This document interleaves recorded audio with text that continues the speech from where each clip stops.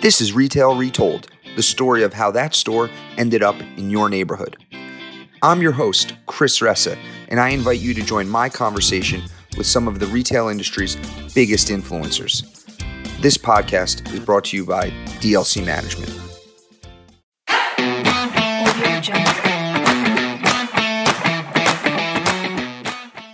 Welcome, everybody, to What's in Store, the show where we discuss hot topics at the cross-section of retail and real estate. I'm Carly Iacono, Senior Vice President at CBRE, and I'm joined by Chris Ressa, the COO of DLC. Welcome, Chris. How are you today? Great to see you. I'm doing well. How are you? Just amazing. It is a lovely winter day in northern New Jersey, and happy to be cranking out some business, so no complaints. I'm with you. Did they cancel school by you? They did not. Nope. Roads are dry. Last night we got a text, school canceled before anything even happened. I was mind blown. That's only because we've had no snow days, so everyone's getting desperate. So if there's talk of snow, they're going to cancel. Interesting. That's my theory anyway. No. Okay. It's been smooth sailing for us so far. So for everyone listening, we have three very interesting retail topics we're going to cover today. We're going to talk about why store closures could be a good thing.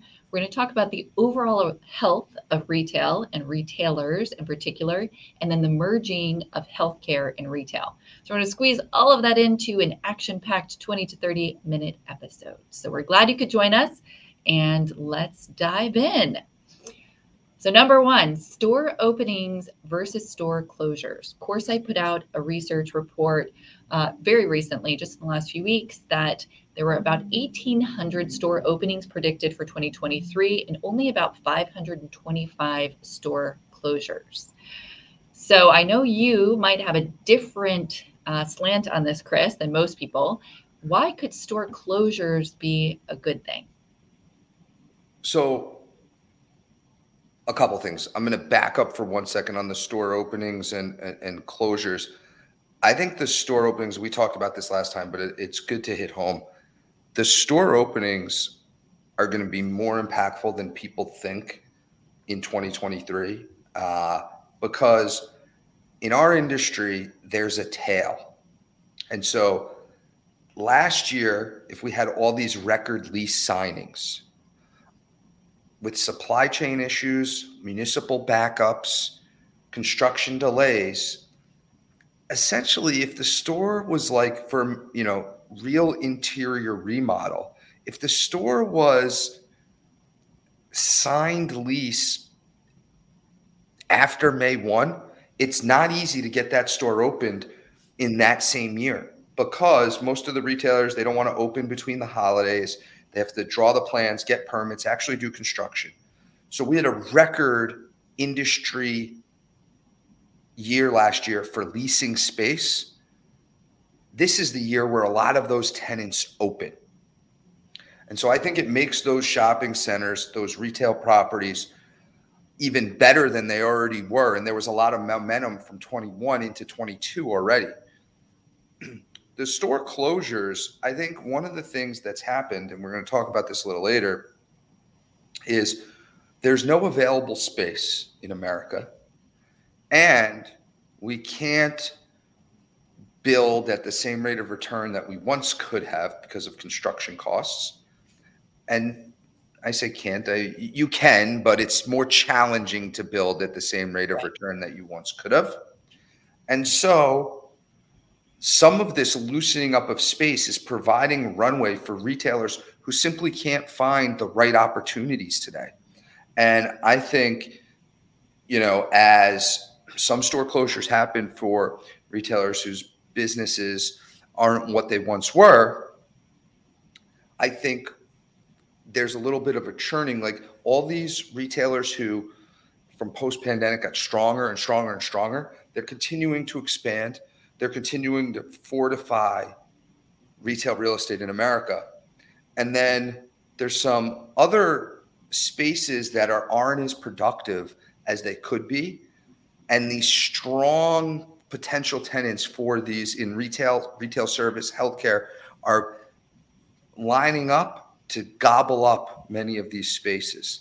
And so, which will just continue to make this asset class stronger and stronger.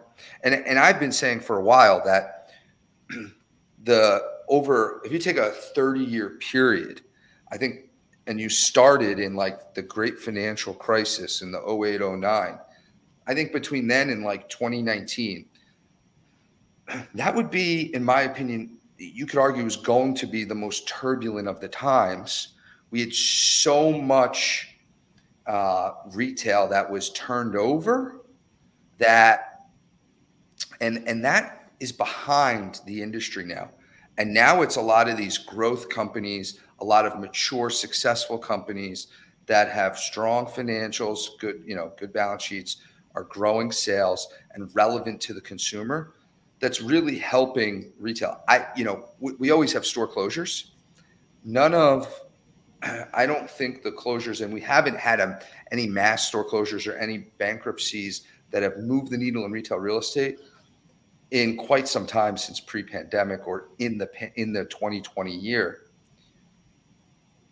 I think the numbers, sorry to jump in there. I think the numbers, there were 50% less closures in 22 than in 21. Yeah. So, I mean, that's a big shift. And just to reiterate something that you were touching on, the closures are almost welcome now because our vacancy is at historically low levels. If it was a different time in the market, store closures could be disastrous for a property if they were widespread, but we're really in such a period of time for retail that there's no availability. We have a lot of tenants expanding. So all of this confluence of factors is making a store closure, I would say, like even a Bed Bath & Beyond that was just announced, or something that maybe is a larger square footage, almost welcome, because it allows a landlord to kind of breathe new life into that center. So it could be a good thing. That's, said more concise, in a more concise manner than I had said it. Just a summary. I think that you're spot on that at the end of the day, if there was widespread closures, hundreds of thousands, right? Well, right. We're talking something different. But the last point I was hitting on is I don't believe we're going to get to the closures of that period post-great financial crisis. These are some just businesses that didn't work in the normal course of business that are churning through the retail ecosystem, which always happens, but it's a lot less number, I think, will play out than has been in prior time periods. And another thing I would touch on, some of these store closures, Bed Bath & Beyond that I just mentioned being an exception here, but some of the store closures are not because the retailer is not healthy. They could just be pruning their portfolio, shifting their focus. It's a sign of active management of their brand. So Gap is a great example. They're closing a bunch of stores, but they're mostly in malls that have seen less foot traffic, or maybe are in a process of redevelopment. And they're opening more Athleta stores and Old Navy and parts of their brand that are very, very productive for them. So I think it's misleading when you see just a headline saying, okay, Gap closing X number of stores, they're just doing terribly, when some of that is smart. It's active monitoring of their brand and their portfolio. Right. And you said this stat before. What did CoreSite say? How many stores will close this year? 525 closing, 1,800 opening. And how many closed in 21 and 22, does it say? Just said 50% fewer closures in 22 from 21. Got it. And another interesting breakout stat from that report was apparel retailers led the closures in 22, making up almost 30%, 29% of total closures. Interesting. Big chunk. Mm-hmm. Well, I think that for me, the punchline at the end of the day is when we're sitting here in 2024, I think the retail real estate asset class and the retailers in those are actually stronger than they are today, which to me is a hard thing to say because fundamentally it's pretty strong.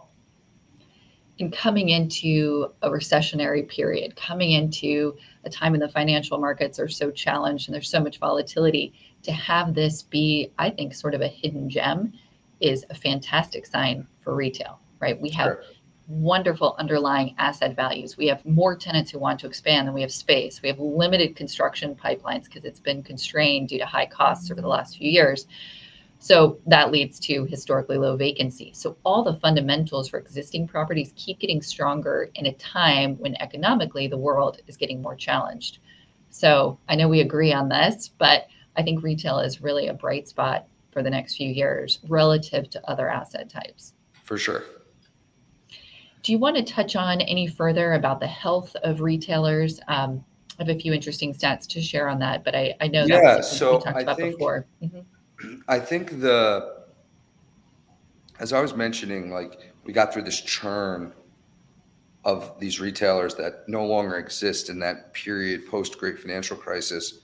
And then coming out of COVID, these retailers were able to stockpile cash and, had really strong years, a really strong year that year and the year after. If you look, and to me in particular in the value retail space, those are the retailers which are primarily in the open air retail space. Those are the retailers that do the best during recessionary times. And if you just look at, one of the things I'm always looking at is the consumer staples mutual funds. And if you look at their growth over the last 5 years, they're all double digit compounded. I forget which one it was. When I was looking, I think, Vanguard's consumer staples index is like, up 25%, I think, something like that over 5-year period. So to me, and that's modest growth on an annualized basis during that time, I've recognized that.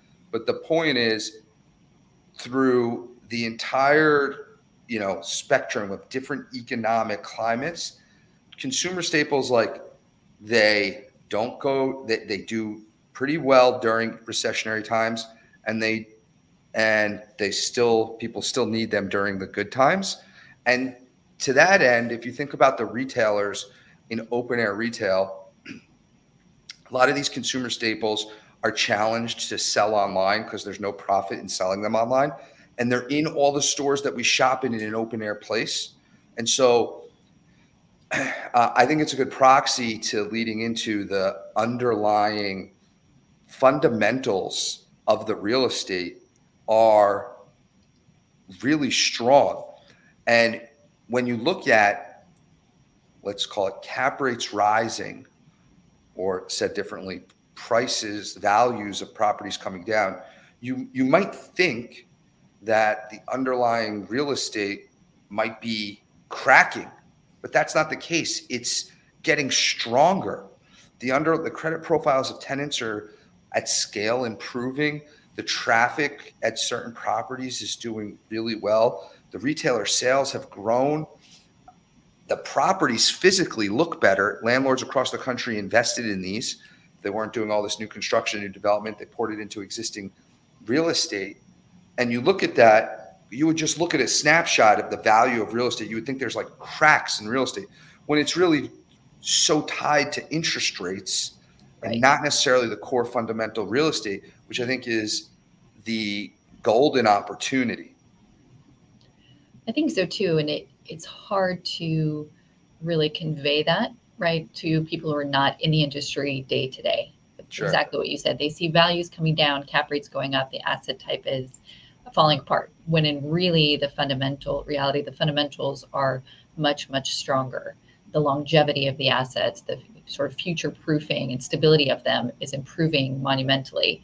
It's just the returns are very much driven, like you just mentioned, by the Fed's monetary policy, which is constraining a lot of things right now. So sure, exceptionally important distinction about the quality of the asset versus monetary policy. Completely agree. The stat I wanted to bring up before we move on, I think it's a fascinating one.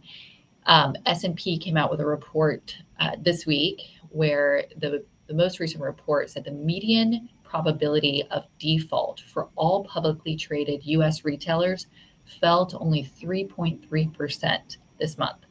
And that was a drop of 70 basis points from the end of last year. Wow. So to me, that's a pretty big improvement in a short period of time and Yeah. a really low number, Right. 3.3% probability of default. Now, again, these are only publicly traded retailers that they were monitoring, but I think that's a fantastic statistic. It And they is. break it down further to say that the highest probability of default was internet and direct marketing retailers at 9%. So they are outsized. So the probability of default is the highest in internet and direct marketing retailers. Wow. I mean, that's what we've been saying all along, but it's nice to have S&P back us up, right? Thanks, guys.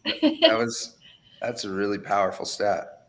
It really is very interesting. So I think, bricks and mortar, again, here to stay. And the tenant quality is certainly improving, like we were just saying. So I wanted to share that.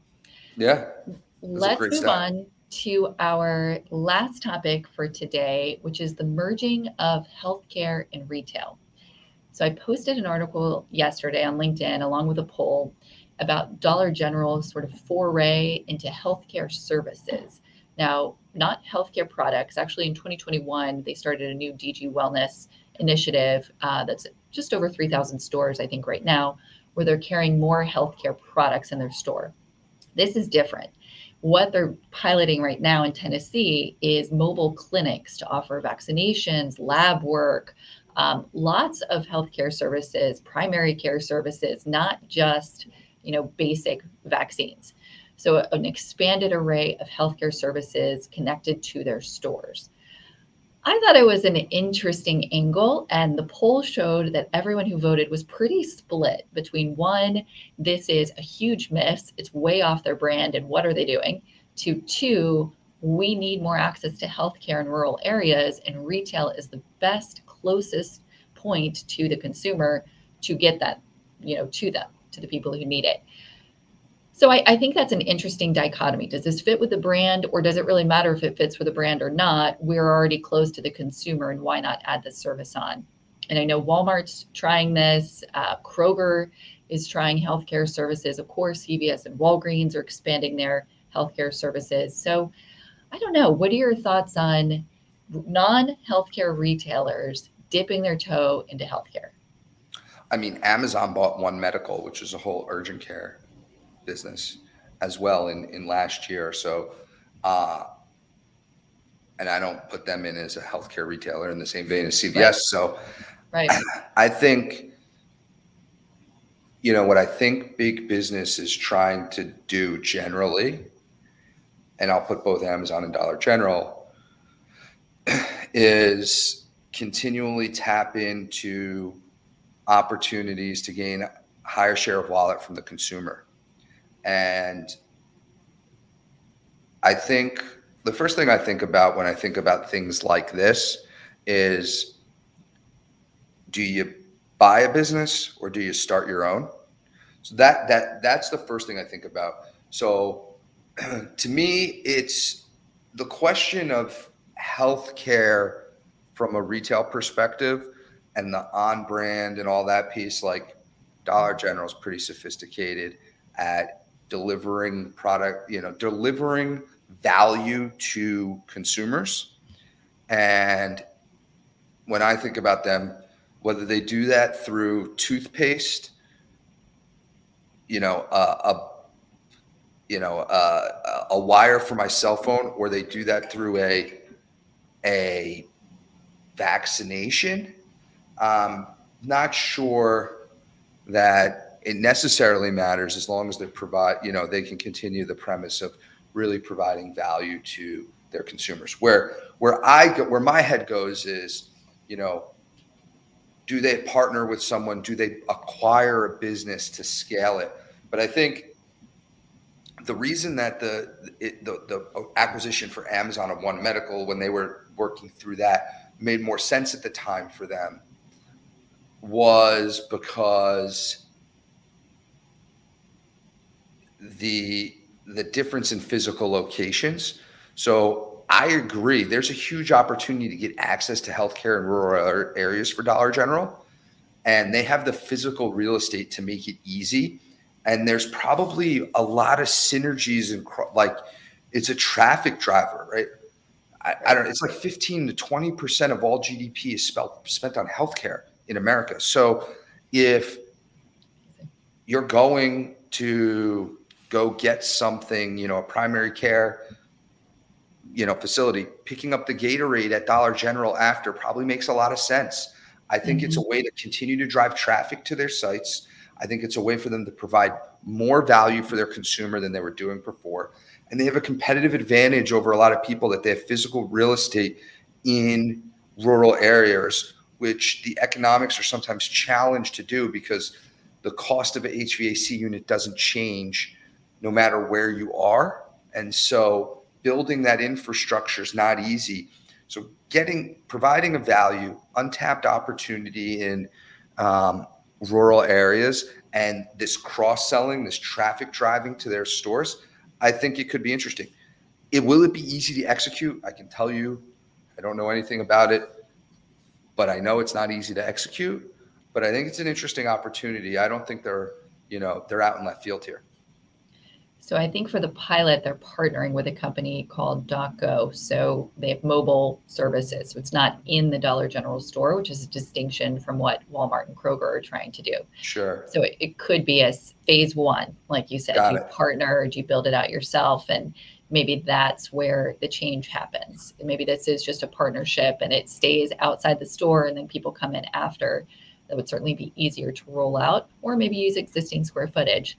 I think what will be interesting in this space in the next 5 years, let's call it, is the competition, right? So we're going to have a bifurcation of healthcare services between vaccines, and you have a standard cold. What do you do? Like very base level services to more advanced, right? You have diabetes and you need monitoring, which is something that this mobile clinic said they could do as well.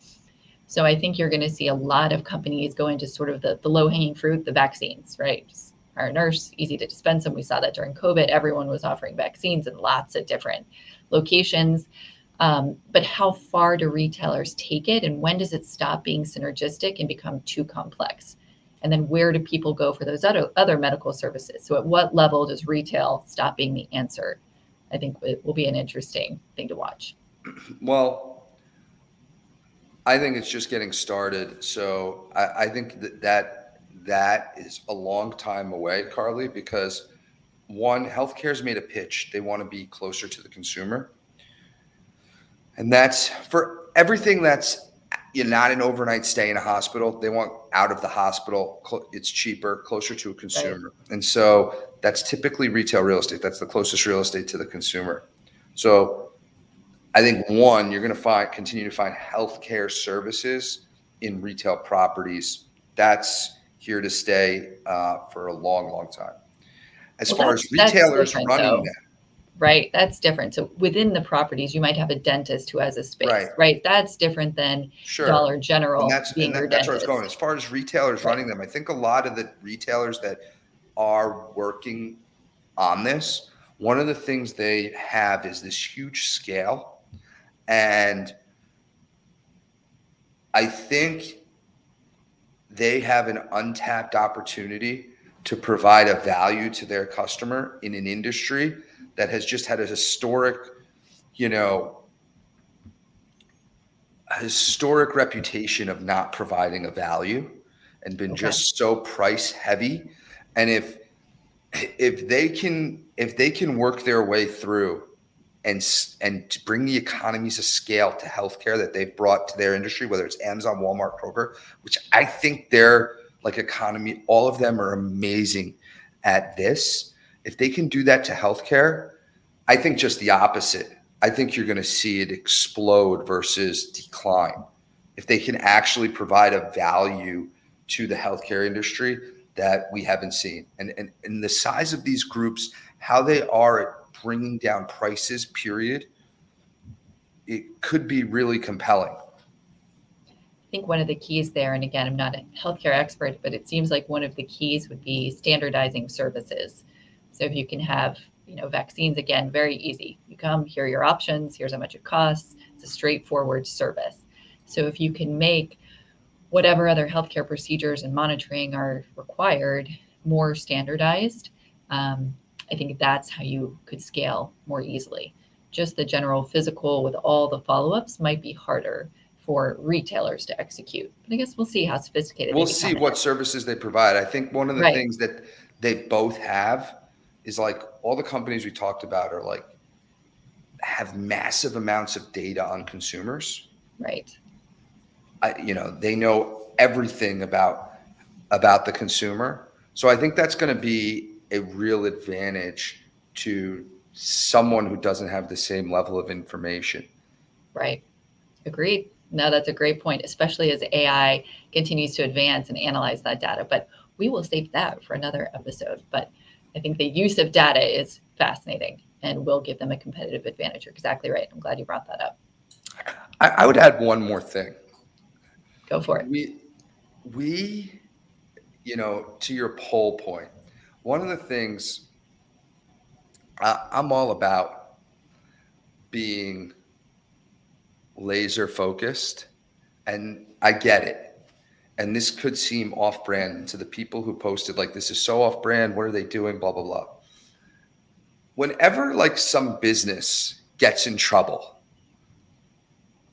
all that the naysayers ever say is, these guys didn't innovate. They didn't try anything new. They just drove the business into the ground. Right. So here's Dollar General, who's like taking some shots. They're trying new things. Here's Walmart and Kroger, and these guys are innovating. Amazon gets so much credit for doing this over the last 20 years, and so many of them not working out. Well, I am excited that the retailers are taking shots. Some of them won't work. Maybe the mobile clinics don't work for Dollar General. At a minimum, I'm pumped that retailers are taking more shots. Dollar General's been really taking shots. They opened up Pop Shelf, whole new concept. They've scaled that already. I'm a proud landlord. They have, they're trying this mobile clinic for healthcare. Like, this is a company who's not sitting around and waiting for, to be the next, victim. So for that, hats off. Applaud. Agreed. Good point. All right, we've covered a lot today. I hope everyone enjoyed this episode. Be sure to tune in next month for more hot pressing retail real estate concepts. Chris, really appreciate your insights. Great to see you as always. You too. And to everyone listening, that was What's in Store. Can't wait to see you again next month. Take care, everyone.